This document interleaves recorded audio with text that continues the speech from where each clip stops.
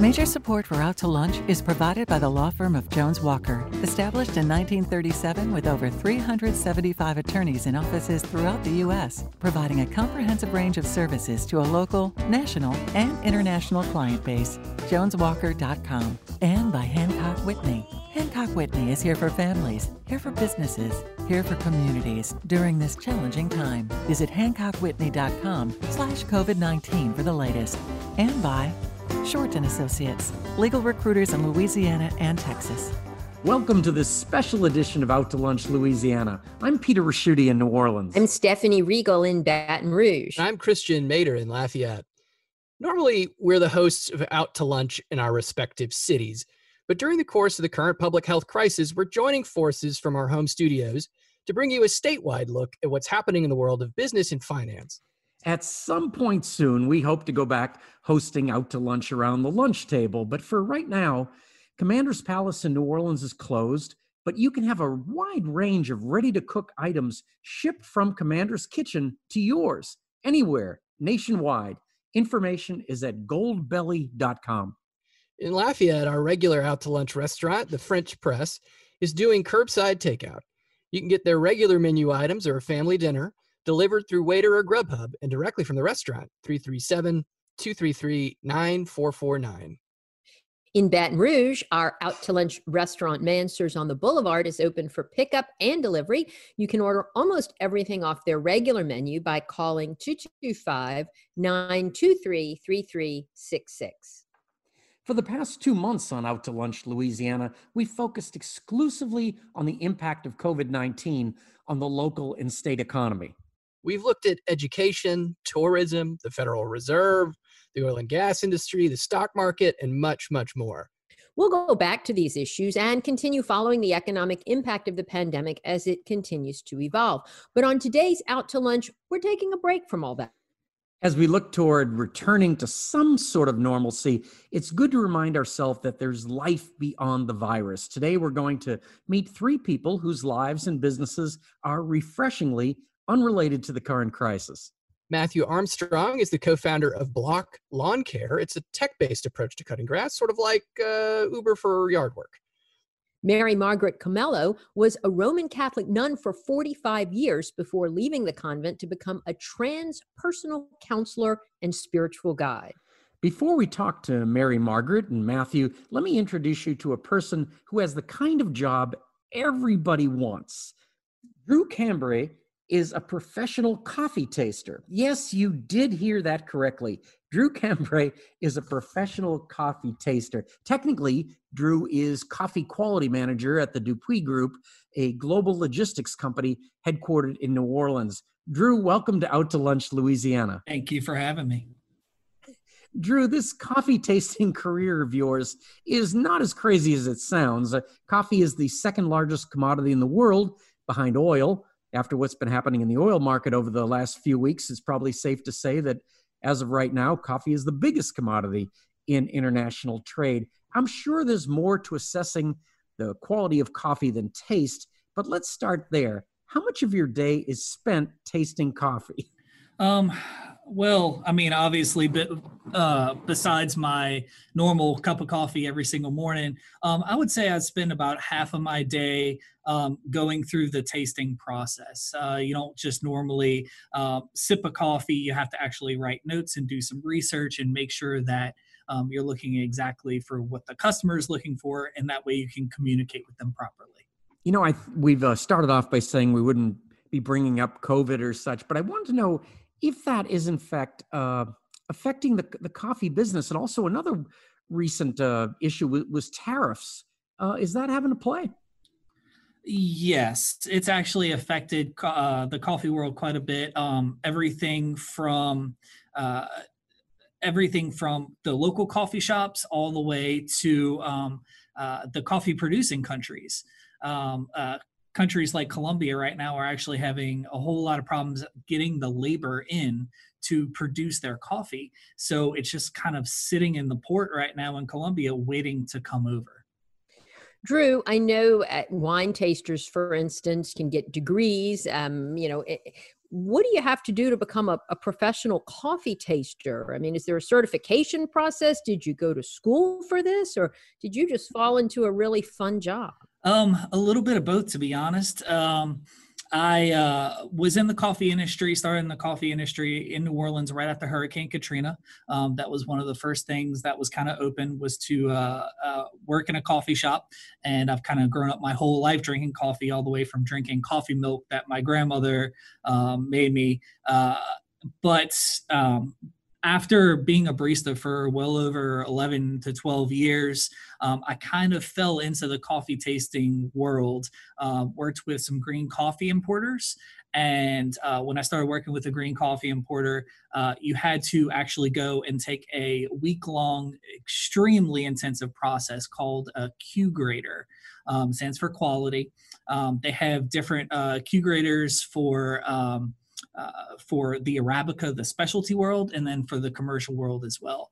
So basically that week-long process was tasting coffee over and over and over, and you have to do everything blind. So you have to be able to tell a roast profile blind. You have to be able to tell which country of origin blind. You have to be able to tell if something is acidic, how acidic is it, how sweet it is, over and over and over. At the end of that week, my palate was completely and totally burnt. It was raw as could be. I couldn't taste a single thing. It was atrocious, but it was absolutely awesome. So something I'm sort of curious about, right, is that you start talking about, cupping, right? Like the process of tasting and understanding the fineries of a particular bean and how earthy it is. And like, it does start to resemble wine tasting in the level of subtlety that they look for. But then I start thinking about, like, this is Louisiana, which is famous for cafe au lait, right? Like you're going to take this fine, fragile artisan bean, and then you're going to dump 80% of the cup's worth of milk in it. So, I mean, have Louisianans' tastes changed that much to the extent that, like, we actually can appreciate the finer things in coffee? Generally, you're not seeing a whole big change in Louisianians' coffee's perception and their likes and dislikes. You still have the powerhouses. You still have like Community Coffee, River Oak Coffee. You still have people that are going to drink chicory every single day. But you are seeing a very, very strong younger millennial Gen Z, or whatever you're calling them these days, which are going towards the third wave coffee shops. When I started off as a barista about 10 years ago, it was basically your coffee shop chains. And if you try to do anything outside of that box, you really didn't work out. We were doing some really insane, fun, awesome third wave stuff about 8-9 years ago, and we just weren't quite ready for it. But nowadays you can go anywhere in New Orleans and Lafayette and Baton Rouge and see some absolutely phenomenal coffee shops.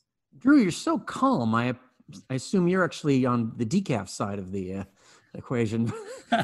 You mentioned the first, second, and third wave of coffee. I mean, the coffee I started out with, this isn't quite as true in Louisiana, but it was pretty lousy. How did this all come together? It was, and the first and second and third wave of coffee is just kind of a terminology that we throw on it. First wave of coffee was your standard coffee shop. One that I kind of grew up going to was called the Coffee Bean over in Fat City. And basically it was just coffee with surly baristas and maybe a stale croissant. And a lot of the poetry houses and stuff, it was basically just pot coffee, and you just went in and you had coffee. The second wave was brought to you by Starbucks, and that brought gourmet coffee to a wider mass of people. That said, you can have your coffee, vanilla, half soy, half calf, 14.5 Splendas. You can have it however you want. And being in the coffee world, I really do appreciate what Starbucks brought to it. They basically made me have a job and able to, feed my family. And then the third wave is when the baristas who were doing that for over and over and over and pulling the same shot and just getting a little bit above mediocre coffee were like, wait a second, let's think about this. Let's figure out what can make it better. Let's go and take a look at the past and look in Italy and look in France and how do they do it? And then he started pulling in the science to really everything to make coffee taste better. And now you're actually seeing kind of a fourth wave of coffee, which is getting more of a direct trade, meeting the farmers, going over to Africa, going to Central and South America, meeting those people, hand picking beans yourself and teaching them how to make their coffee better before it even gets to you. Drew, tell us real quickly, I mean, how exactly your business works. Who hires you to taste their coffee? And I mean, do you work for the coffee people or do you work for the hospitality industry? Or? So my current company is Dupuis. We are a storage and forwarding company. So we basically pick up the coffee from the ships on the Port of New Orleans. We store it in a climate control warehouse, and then we hold it until the coffee roasters are ready to take their coffee. So the main goal of my job is to receiving the coffee once it get the coffee once it comes in port, taste it, make sure that nothing happened on the way in between the trip from country of origin all the way to the port. All kind of crazy things can happen. The coffee can get infested with bugs. It can get mold damage, mildew damage. It can get salty, all kind of craziness going on. So I basically just make sure that when that coffee arrives, it's exactly as the customer wants. And that's kind of the main component of my job. Drew Cambry is a coffee expert. He's the coffee quality manager at Dupuis Group. Drew, thanks so much for joining us on Out to Lunch, Louisiana. Thank you for having me. It's been a pleasure, and it's really good to talk about my job and this awesome coffee culture in New Orleans, which is so vast and so vibrant. And it's really good to talk about it instead of, coronavirus and COVID-19. It's great. And I just absolutely love teaching people about coffee. You're listening to a special edition of Out to Lunch Louisiana with Peter Ricchiuti in New Orleans, Christian Mader in Lafayette, and I'm Stephanie Regal in Baton Rouge. Whenever somebody has a brilliant new idea for a business that's going to make everybody rich, they pitch it as a version of another brilliant idea that is supposed to make everybody rich, like Uber, say. But the fact is that even before this economic downturn, Uber was losing billions of dollars a year. But that doesn't stop entrepreneurs from coming up with concepts based on Uber's gig economy model. There's Hamper, an app that's the Uber of laundry. Bambino is the Uber of babysitting. And now from right here in Baton Rouge, there's Block Lawn Care, the Uber of grass cutting. The co-founder of Block Lawn Care is Matthew Armstrong. Matthew, welcome to Out to Lunch. Thank y'all so much for having me. Matthew, I might be getting a bit ahead of your business plan calling Block Lawn Care the Uber of grass cutting. Right now, it seems to be more of a business management platform for existing lawn care companies, but it looks like you're developing the consumer side of the app. Are you pitching this as the Uber of lawn care, or is it something else? Yeah, thanks for asking. We very much started off as the Uber of lawn care. We launched the company at the beginning of 2019 and quickly got thousands of registered users from all over the country. But we had a controlled beta program here in Baton Rouge. That's where we launched it. And yeah, we started off as the Uber of lawn care and had some good success. But actually, as we continued to learn from our customers and from the mowers that we were actually hiring as our W-2 employees to provide the service, we started realizing that there was a better way to deliver this value proposition of bringing technology to an antiquated industry. And so over the past few months, we've actually been developing this new product that we are pivoting towards, which is really a SaaS product, a software as a service product that is going to be used by owner operators in the lawn care space. It's going to help them grow their top line and also cut back on spending time on their back office. So we're really excited about it. What problem are you all solving? I mean, are you trying to get lawn care companies to people that need their grass cut more quickly? Are you trying to help the lawn care companies find business or just to be more efficient? Absolutely. Really everyone who gets their grass cut by someone understands the pain points. They're having to slip cash or check under the doormat. It's hard time communicating with their mower. It may or may not be infrequent. Invoices come infrequently. But what a lot of people don't know is that these issues are the result of the operational inefficiencies that plague our industry. Every single one of these, single operators, solo operators, spends about 25% of their time doing tasks that are really for the back office, that don't earn them any money, that pull them away from earning revenue. This can really cause a lot of issues whenever it gets busy. And we know that down here in Louisiana, the grass doesn't just grow, the stuff grows, and it is crazy. So whenever you throw on 80-hour weeks, and then they have to go home and run their business, it can get a little hectic. And so what we're doing is helping, we've developed an app that helps them grow their top line and get more customers if they want to, but also it helps them streamline a lot of these back office tasks like invoicing and route management and schedule management. A lot of those things that they spend a lot of time on will now be able to be automated through this very simple app that's designed specifically for these owner operators. And we're the only one of our kind.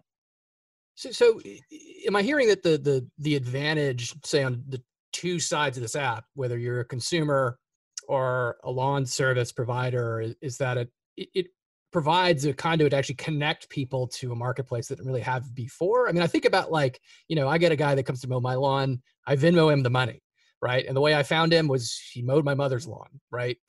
Does this disrupt the sort of word of mouth reliance that we kind of had on how lawn care services work? And is that something that's really going to grow somebody's market opportunity in a real way? Yeah, absolutely. That's a good question. We found that over 70% of all small lawn care operations grow their business primarily through word of mouth. We're not going to try to change that. We're trying to throw fuel on that. And so we're about to release this app for the business, these operators who are cutting grass, and then we'll start working on the other side of the app, which is what us, the consumer, the person who's getting their grass cut would get, and then that would allow them to manage their service between their operator and themselves, allowing them to really streamline how they take care of their home. Matthew, I've done my homework on you a little bit, and I know you're a really altruistic guy. I mean, you started out just by trying to mow lawns that are overgrown and maybe abandoned lots and such. Under this model, do you think that when you look at this model a little bit longer term, can you make money? Can you make enough money to feed the family and get it going? Absolutely. Pivoting from the marketplace where we were actually providing the service towards a SaaS model is extremely scalable. It will be a lot easier to sell. And honestly, the product that we are about to release is based off of all the learning that we, got from last year. And so we feel really excited about this possibility. And we already have about 50 people on our waiting list before that haven't even seen a product that said that they know what it's going to do. And they're like, we want this.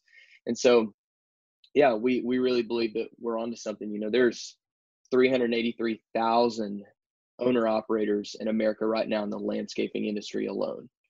We're eventually going after the millions of owner operators that are in other home service industries like plumbing and electrical and general handyman services and housekeeping. It really is a huge opportunity because we've tailored it specifically to those individuals.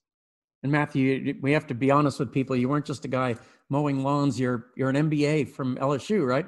Yes, I am. Did my undergrad at Baylor and got my MBA at LSU. Loved it. And whenever I'm originally from Texas, but whenever I moved here and everyone kept giving me mess that I wasn't a real LSU fan, had to put them to shame. Had to tell them how it is when got my MBA. Matthew, who developed your software? I mean, you have a team, or have y'all hired out to do this? You piggyback on an existing product that you've then tailored for Black Lawn Care? Yeah, we actually used a dev shop here in Baton Rouge called Elevator 3, and they helped us get our first set of apps up and running, which is what everyone in Baton Rouge, that's one of our paying customers, that's what they have interacted with. But since then, we actually brought on our own full-time developer who has done the development for our for this new SaaS product. So Matthew, one thing I'm just curious about generally, right, is here in Lafayette, grass cutting is a major pain point for the government, right? And I would imagine that's not unique in Lafayette. I mean, have you thought about what this would look like in terms of trying to connect contractors with institutional sized clients, like a local government or, a property owner who's got, oodles of lawns instead of just the one? Yeah, that's a great opportunity. And, really for us, I think what we're focused on now is providing the tools for them to be able to do that with, with this app that helps them manage their business. They would be able to go out and more easily manage that type of incoming business. And if they wanted to pursue, city contracts, I know that, there is plenty of work to be done in the form of, overgrown lots and even just, city owned properties that have to be regularly maintained. But yeah, we would be able to, they would be able to do that with this app. Matthew, before we wrap up, we just have a minute, but Drew had a good question he wanted us to ask you. And will the 14-year-olds and 15-year-olds out there that, cut grass on the side on the weekends or in the summers to make money, will they be able to operate on your app? Yeah, and again, with the SaaS product, this would be just like anyone purchasing, software to help them manage their business. And so, especially for a 14-year-old or any type of minor that's going to be cutting grass, even if they had a neighborhood route, they would be able to manage all their invoices and receive payments through this app for work that they completed. So absolutely, right now there's not a lot of options for for those for younger kiddos who are side hustling and making money, and that's how a lot of them get into it. There's not really a good tool for them. And so we're proud that we're going to be the first to be able to offer them this perfectly tailored solution for them. Great story. Matthew Armstrong is the co-founder of Block Lawn Care. Matthew, thanks so much for joining us today on Out to Lunch, Louisiana. Really appreciate it. Thank y'all. You're listening to a special edition of Out to Lunch, Louisiana with Stephanie Riegel in Baton Rouge, Peter Ricchiuti in New Orleans, and I'm Christian Mader in Lafayette. Whatever you do, however successful you are, it's human nature to want to do better, to have a better job, a better house, a better car. But at the same time, even the materialists among us would probably say we'd like to be better people. To better ourselves in a non-material sense, we might go down one of two often diverging paths, therapy on the one hand, perhaps, or spirituality on the other. Mary Margaret Khumalo doesn't believe you have to make that choice. She is a transpersonal psychotherapist who practices an approach to mental and spiritual health called psychosynthesis. Mary Margaret, welcome to Out to Lunch. Thank you so much. It's my delight to be here. Mary Margaret, we might think of mental health as having, let's say, short-term goals, right? Or at least prescriptive ones, like getting over depression. And spiritual growth as being maybe a lifetime journey. How do you balance those things together in your work? Well, I think the important thing to remember is we really must have a very healthy ego that is going to take us through life. And as we develop a healthy ego, automatically, we begin to reap the benefits of our soul.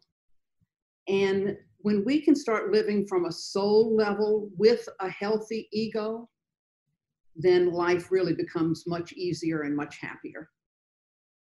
What does a healthy ego look like? I'm not sure that that's going to be obvious to everyone. Well, the parts of us that can do whatever we need to do in life, the parts of us that can show up for work, the parts of us that can organize a business, the parts of us that can love family. Those parts of us are parts of a healthy ego. So we want to be able to integrate the parts rather than having them operate on their own. And when we can integrate them and bring in spirituality, life really, really becomes a joy. I know this is going to sound like an odd question, but has the pandemic been good for business? I know this. I remember after 9/11, there was, so many people that either returned to church or started going to therapy, trying to rethink their lives. Has that happened? I want to say a resounding yes to that, because people right now want authenticity. They want to be able to be who they really are. They want to be able to come from love and to experience the oneness that we all are. I have 3 ongoing Zoom groups right now that are just highly successful, simply because people are looking for a different path and a deeper path. I think we're tired of that old normal, and we really truly want to create new lives for ourselves. That's what I'm seeing. Mary Margaret, how do you integrate the spiritual side of this? Religion is history. Think about it. Think about the religions that have their history.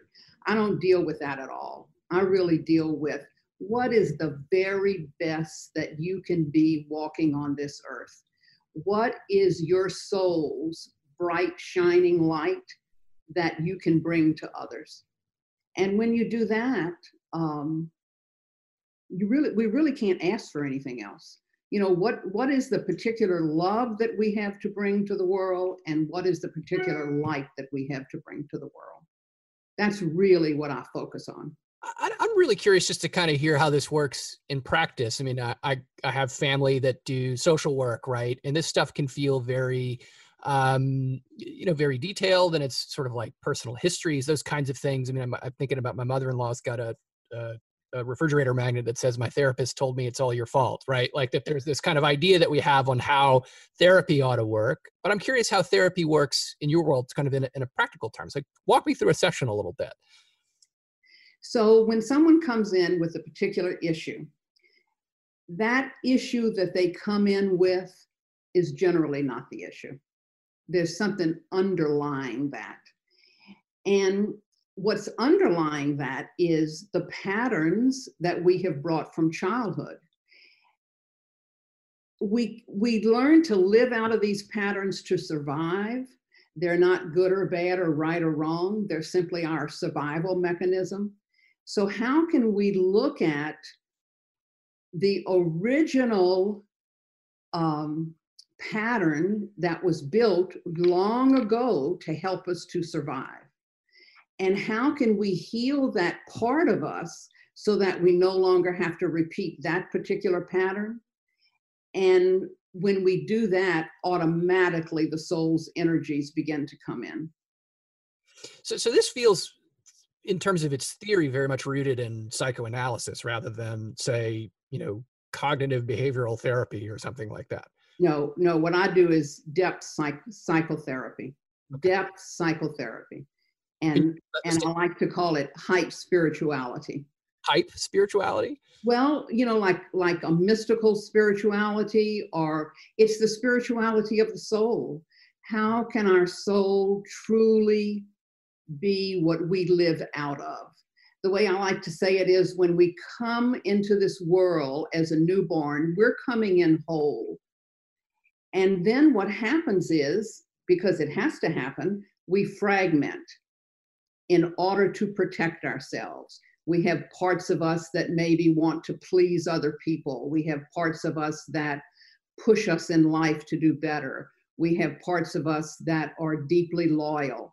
So these parts of us, how can we simply investigate them, look at their magnificent qualities, look at maybe some qualities that don't work, and then how can we move back into integration? It's all about integration of ourselves psychologically and spiritually. It's a simple process. I'm not saying it's easy. It's simple and it's magnificent. I've been at this now for about 45 years and really have just seen miracles happen, really miracles happen. I mean, how do you monetize this? I mean, do you charge like a traditional therapist would, or a psychologist, say? And does insurance cover it, as it would, say, mental health counseling? No, I do have a fee, and insurance does not cover it. And I will absolutely do a sliding scale for those that need it. Mary Margaret, this is Peter.